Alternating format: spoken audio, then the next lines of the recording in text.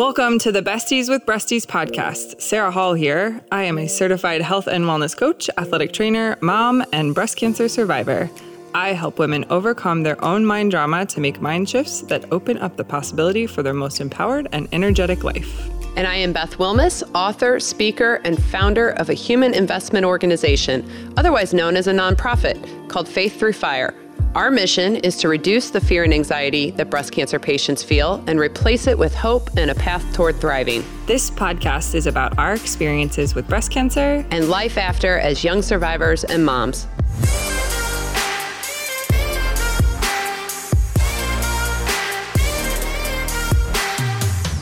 Okay, good morning. Good morning.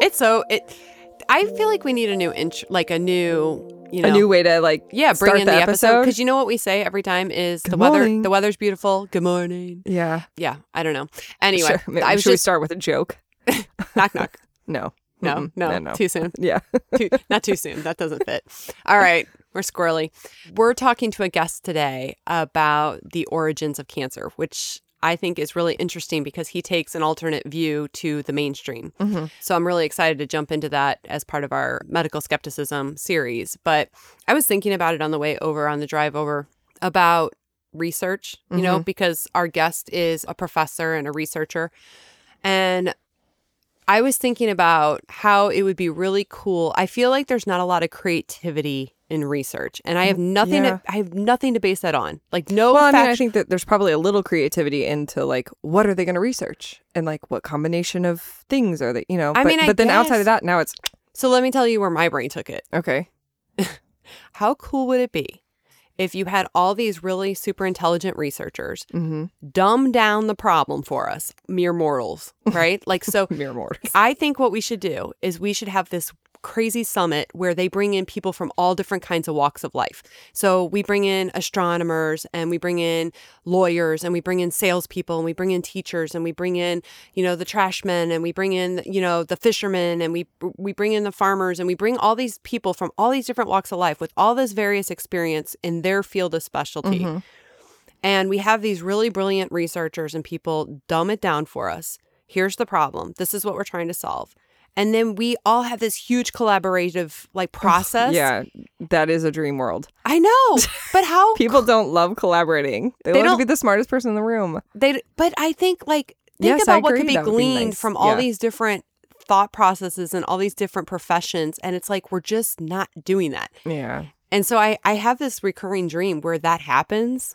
And I am so excited because I'm sitting in this room. They dumb down the question. And then we all get to work to figuring out what do we know? Yeah. What does our, because there is that saying out there that you're too close to the problem. So you don't see the simple forest solution. Through the trees. Yeah. I agree. Yeah. So I wonder if we injected a little more creativity, if we couldn't find some really interesting avenues. Change the face of research. Right.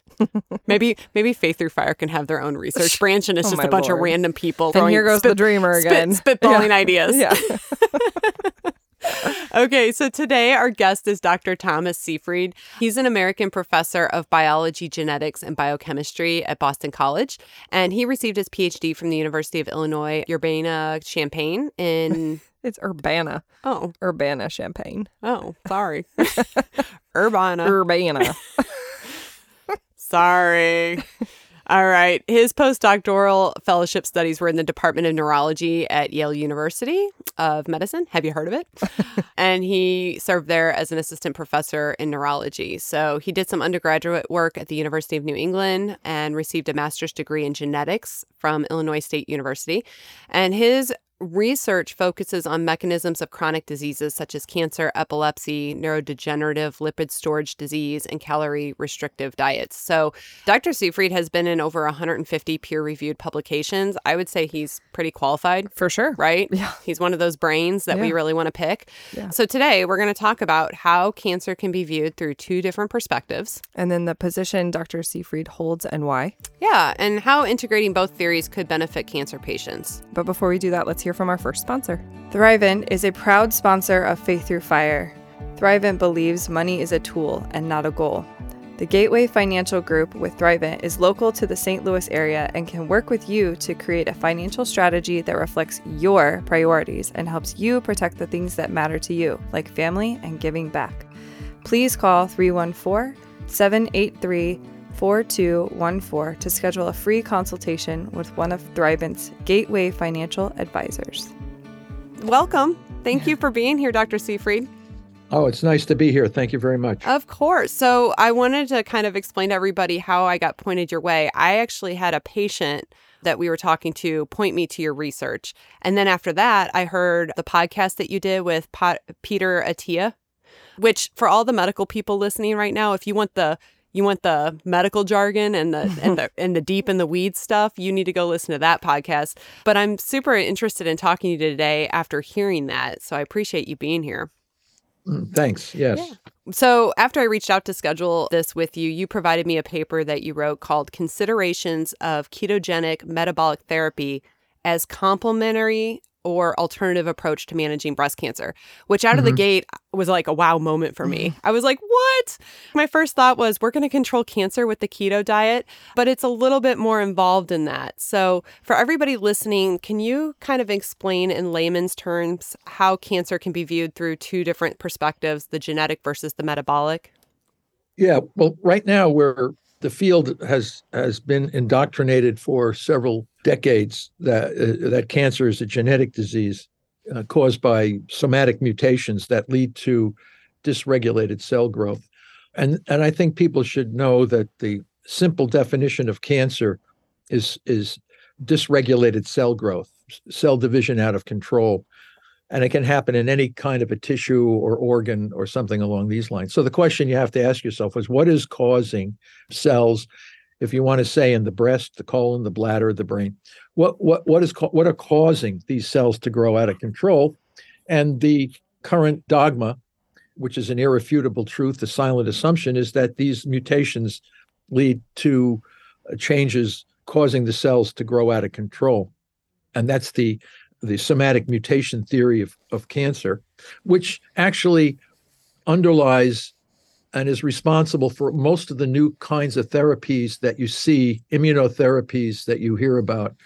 They are based on cancer being a genetic disease.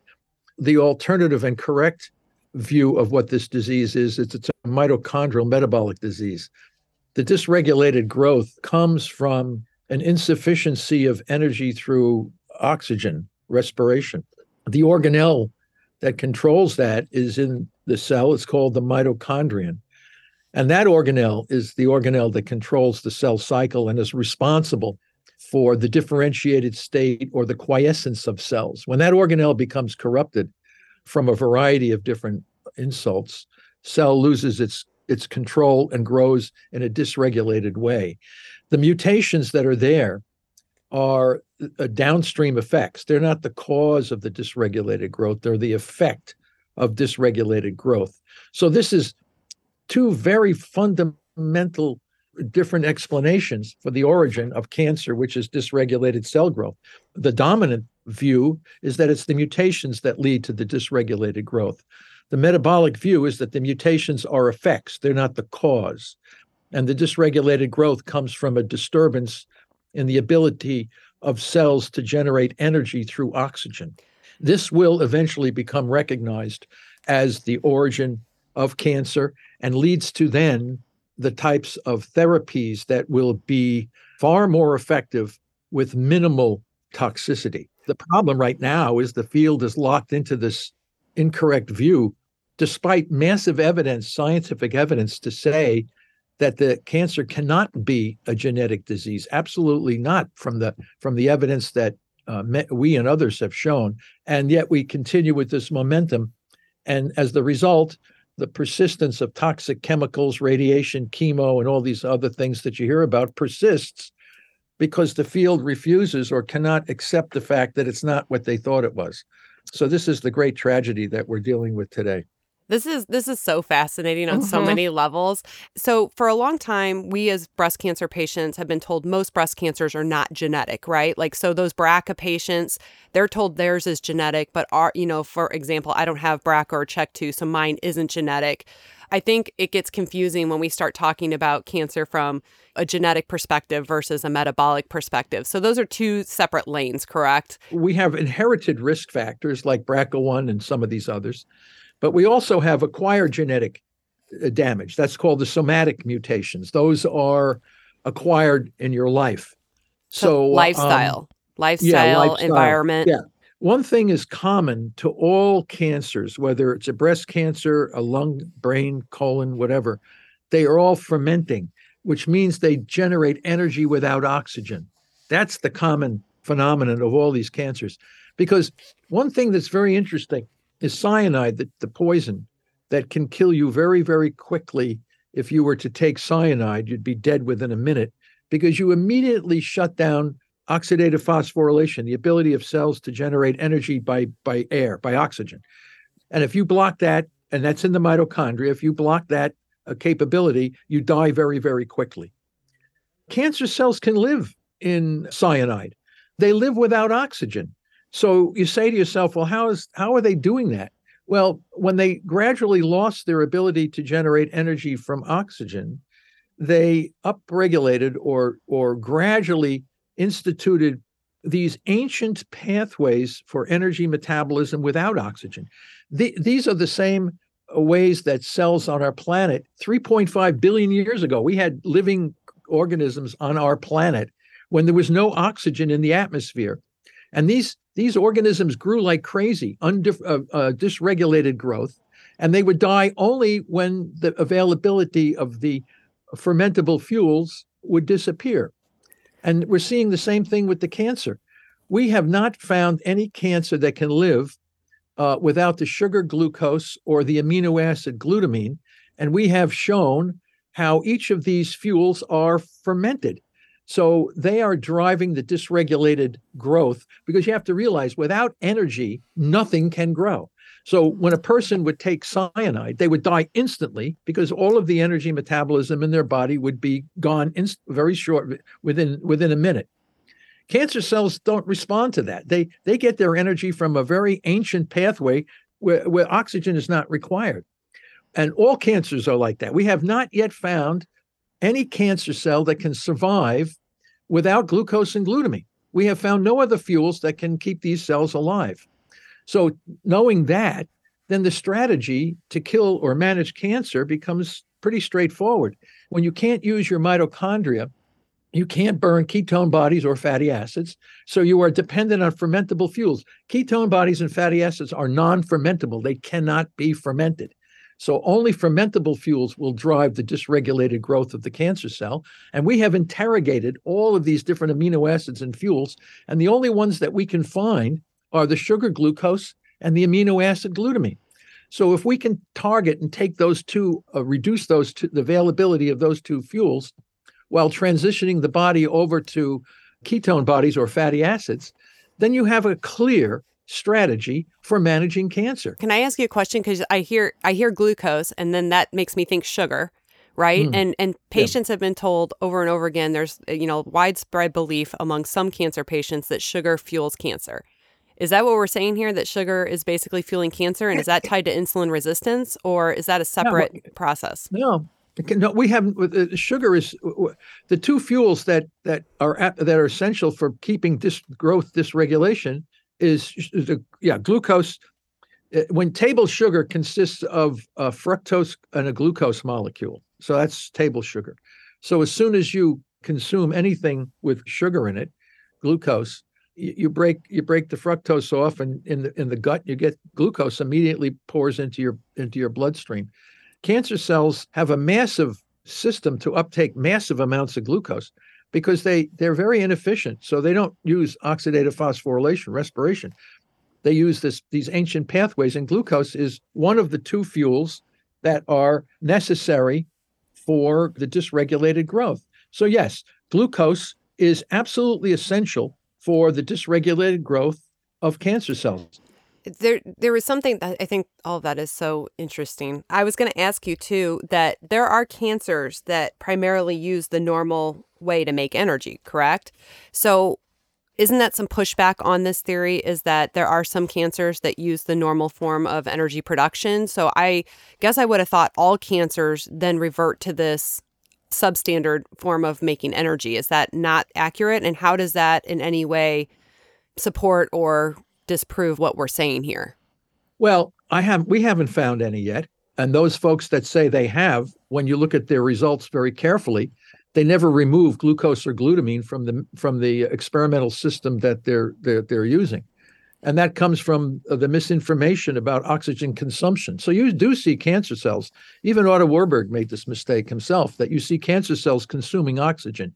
And then you make the incorrect assumption that they're using the energy that normal cells would use. Well, I want to dive into your work specifically. But before we do that, do you guys want to do Boobs in the News? Let's do it. All right. Boobs in the News is a fun segment where we read funny tweets by real people or ridiculous news stories. Boobs in the News, boobs in the news, boobs in the news. All right, you ready for this? Lay it on me. All right. So I came across this. I think it was BuzzFeed. It was 15 things that slowly lose their appeal as you get older. Oh, which that totally caught my attention because for you, you're like your jowls that you're always worried about. No, that's things I don't not lose their appeal like as in your appearance. Oh, you're so funny. Way to out me and on then the your crows. Yeah, I was just gonna say way to out me on my like jowls that I have an issue with. Which I don't think you have an issue with jowls. I do too. Look at these like weird little side pockets that have just decided to show up on the side of my Oh. chin. Anywho. I digress. All right. These are 15 things that slowly lose their appeal as you get older. So, number 1, Bars. staying up late. Totally. Right? 100%. Right? It used to be when you were younger, you're like, I'm staying up. Or I know. you know. I would take a nap so I could stay up later. Uh-huh. Yeah. Staying up late. Now, so like last night, my husband's out of town. So when he's out of town, we get something special. And they all got to sleep in our room and they voted to watch Home Alone. And nice. I didn't even make it through the movie. I was asleep by 9 p.m. and it felt glorious. Yeah, totally. I was also up at 4:30, but I had lots of energy. Yeah. So staying up late is number 1. I didn't agree with number 2. 5-day work week. I mean, Wait, that lose their appeal? Oh, for sure. Yeah, So like- think about it. Like, I like to have a chill Friday. I still work on Fridays, but I chill Friday. yeah. So- and you keep weird office hours. You like to work Yeah. late at night. Yeah. So, I mean, Well, which yes. is contrary to you staying up late. But Well, I think that there's a difference between staying up late to work or watch a movie versus staying up late, go be out. Like, yeah. my makeup is not on at past 8 p.m. Heck no. Heck no. Okay, so 5-day work week was number 2. Social media. Heck yeah. Social media has completely lost its appeal the older I get. Well, I think it's because the older you get, you also just start to realize what's important. And you start to realize, oh, sleep is important. You know, social mean- media. Do I really need to share my life out there? It's my mental health. Social Yeah. media makes me feel bad. Yes. Number 4 is being trendy. I've never been trendy in my Yeah, no. life. I think I was wearing like turtlenecks until I was like 16. I mean, I've never been trendy. Socializing, you'll disagree with this because you're a social person. Mm-hmm. But the way they wrote it was socializing. In your 20s, you think that the old dude in the forest cabin is weird, but by your 50s, he's looking like Einstein. And I'm like, yes. I joke all the time that I want. see. You know what I mean? Like the weird guy in the forest. You're like, Yes. what a freak! Like, get out Yeah. and meet people. Like, why are you so hermit? No, that sounds amazing to me. Yeah. I would be fine with that. Number 6 is celebrity worship. I agree with Yeah. that. I Yeah. mean, the older I get, I'm just, my kids will tell me who the newest and greatest is. And I'm just It's thinking, the popular YouTuber. yeah. Or the influencer. And I'm like, ugh, bleh. It's not even real. Number 7 is gossip, which is true. Yeah. I think that's like, I feel guilt if I gossip. Mm-hmm. Okay. I'm not going to read all these. Oh, hangovers is on the list. Yeah, that goes up with number 1. I mean, I'm on sabbatical right now from Yeah. drinking because I'm like, I'm done. I've almost reached my year. You have? sabbatical. Look at Although you. even before that, it had been a long time since I had Yeah. a hangover. Yeah, hangovers are not worth it. Yeah. Unnecessary or excessive noise. Yeah. I cannot stand when there's so many different competing noises going on. It drives me crazy. I've talked about that before. My kids are on the TV and my daughter's playing piano and Emily, Charlotte's yelling down the stairs and the radio's on and the window's open and somebody's mowing Yeah. the lawn and my brain wants to explode. Well, yeah, especially yours. Yeah, exactly. Your little ADD brain. Right. Big cities. I actually brought this Yeah. up to my husband. When we were younger, we loved going to the city. Yep. Whether it be St. Louis or Chicago or I wanted to live in Chicago. I Right. wanted to live in downtown St. Right. Louis, Me even too. though it was like Sketch. Yeah. Yeah, but Gary and I almost got an apartment on Wash Avenue. Thank goodness we same, didn't. A loft. Oh, I Uh-huh. dreamt of it. Yeah. Yeah. Yeah. Because at the time we were staying up late and going out. Uh-huh. Yeah. Oh, there's your boobs in the news. Yeah. Boobs in the news, boobs in the news, boobs in the news.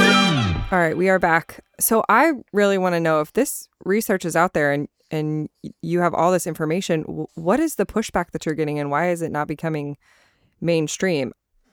For great disasters and calamities in human history, there's never a single agent that would be responsible for this.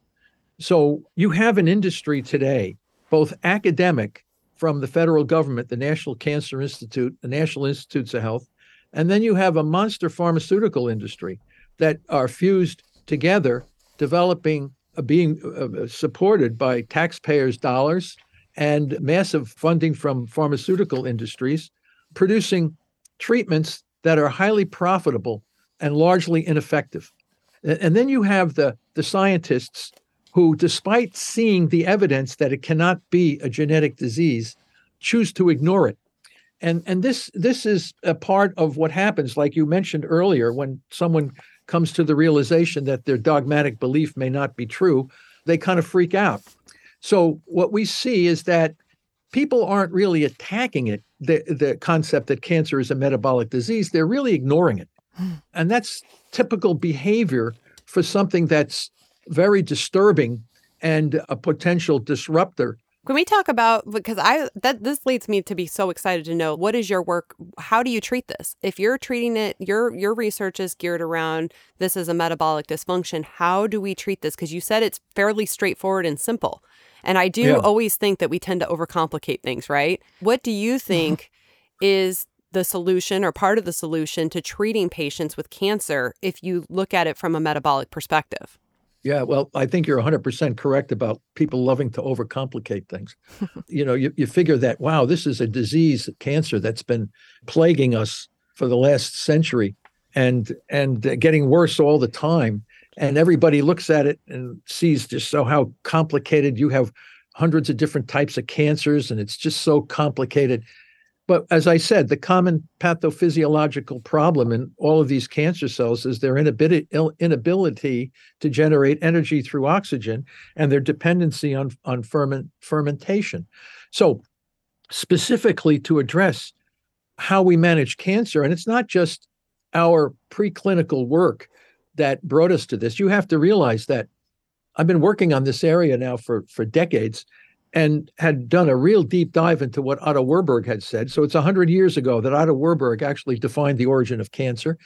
And his trials and tribulations were brought out in Sam Appel's book, Ravenous, which he did a great job on that. But getting back to, specifically, how do we manage breast cancer, colon cancer? So if we know that the two fuels that are driving the dysregulated growth are glucose and glutamine, we have to restrict the availability of glucose and glutamine. But we cannot do this using drugs right off the bat. So the body has to be prepared for the drugs that will selectively target those two fuels. So we developed the glucose ketone index calculator, which allows us to measure blood sugar and ketones together in the bloodstream.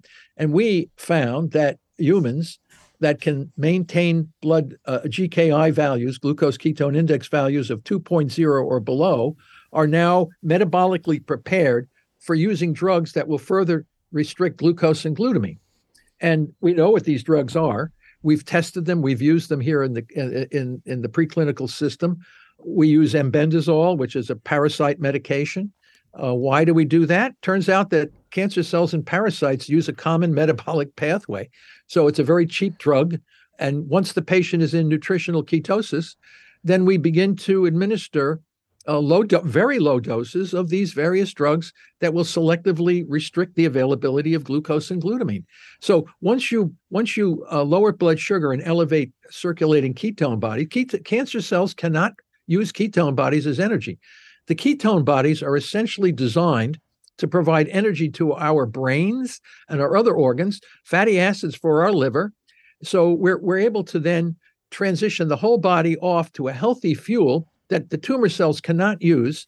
And then we slowly degrade the tumor cells by simply restricting the availability of the two fuels that are necessary and essential for their growth, which is glucose and glutamine. It's not that complicated. And it really works well when you do it the correct way. What about the difference between like a ketogenic diet and fasting? Because fasting, I've heard fasting is helpful for maximizing the effectiveness of cancer treatments. How does that relate, or does it? Yeah, no, it relates perfectly well. The problem is, when we first started doing that, we knew from our own work in mice and work with humans who did long-term fasting. Most people don't want to do that. It seems easier to me than a ketogenic diet, honestly, because keto feels like it would. Yeah. No, glucose ketone index is diet irrelevant. So you want to eat vegan, you want to eat carnivore, you want to eat Mediterranean, you want to eat pescatarian, you want to eat keto, doesn't make any difference.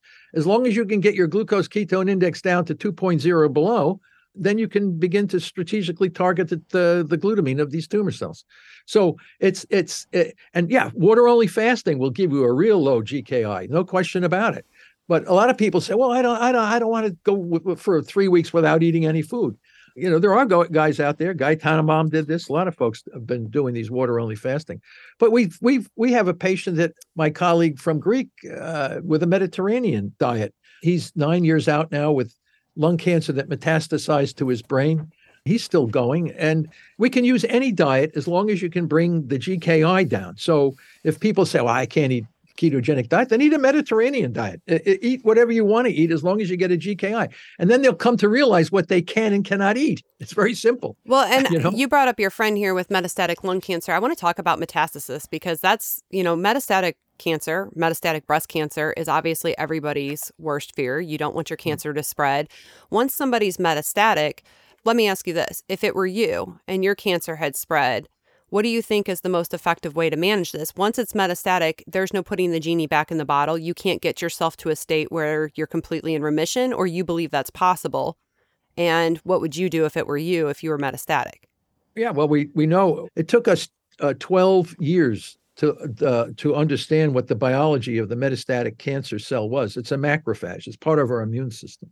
What is the biology? What is the cell that actually breaks away from the primary tumor site and starts to spread to other organs?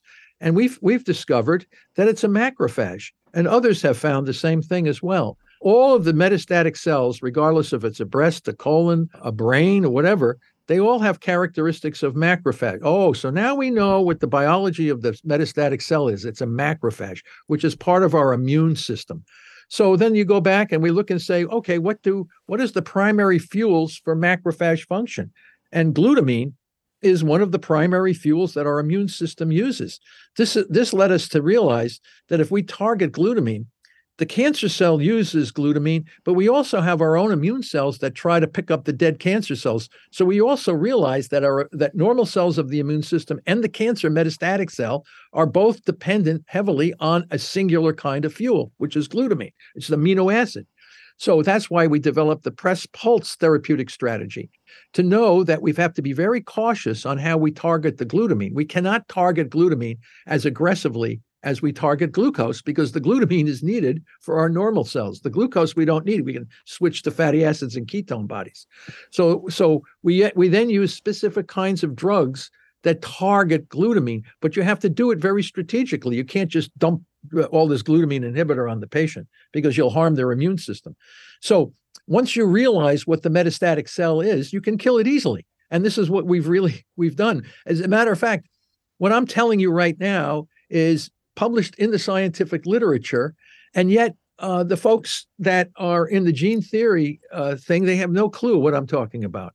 So yeah, why are we doing this? Putting cancer patients at incredible risk for COVID infection, any kind of a viral infections, flu. You compromise that individual's ability to survive based on treating them with a medieval, unknowledgeable approach. With metabolic therapy, they would actually be healthier and be able to resist more of these kinds of conditions. I want to finish this whole episode with, is there hope for patients that are listening to this that have concerns? Because we have a lot of patients that we help through our nonprofit, Faith Through Fire, where they are not convinced that traditional therapy is going to help them and they're declining treatment. I want to know if there's any avenue of support for those patients. But first, let's hear from our second sponsor. BJC Healthcare is proud to bring you the best medicine close to home. In addition to 2 full-service hospitals, Barnes Jewish St. Peter's and Progress West, community members in St. Charles County and beyond have access to the Siteman Cancer Center in St. Peter's, 2 convenient centers in the area, and doctor's offices across St. Charles County. Visit bjcstcharlescounty.org to learn more. All right, and we're back. Dr. Seyfried, for those listening, is there any way for them to ask their provider for this therapy, or is it completely unavailable to the masses? Yeah, this is one of the great problems that we have. Because, I tell folks all this, I publish all these papers, people can read them open access. Oh, they get all excited and they say, oh, I want metabolic. This seems so logical. And then they go to their oncologists at the top medical schools and they get slapped down. They say, oh, I never heard of this. There's no clinical trials, blah, blah, all this kind of nonsense. It's not scientific arguments. They're arguments for the fact that the field never heard of it. They didn't know anything about it. And those good folks that would love to treat their patients with metabolic therapy will lose their license to practice medicine if they don't follow the standards of care for the treatment of the disorder. So you're up against a system. The system itself is preventing the transition from the toxic therapies that we're using today to a scientifically supported logical approach of metabolic therapy. If you get the meter like everyone gets the glucose ketone meter, it's the Keto Mojo. You can get it on Amazon, and then just put yourself into therapeutic ketosis periodically, and then it's going to be very hard for cancer cells to recur when they're in a new metabolic state that's inconsistent with their need for fermentable fuels. Yeah, well, that leads me to my final question. As a patient, I'm always looking for what can we do to be part of the solution, right? As a patient, if you're looking to lower your risk of recurrence or you're trying to manage your metastatic disease, you can lower your glucose yourself, to some degree, right? You can take ownership of that. What about the glutamine? What is there any to-dos as patients that we can do? Or are we widely dependent on our providers to give us these specific drugs at these specific rates, this press pulse in order for it to actually work? Is there any hope for the average bear to use this therapy? Well, if you look at Guy Tannenbaum, who was on the web, he had advanced prostate cancer. But he also had type 2 diabetes. He was overweight. He was obese. He had high blood pressure, hypertension, besides having metastatic prostate cancer. And he just did these long-term water-only fasting, and 18 days followed by zero-carb food consumption for a few weeks, followed by these fasts. And he's cancer-free now. And he tells exactly what and how he did it. But this is not what most people want to hear.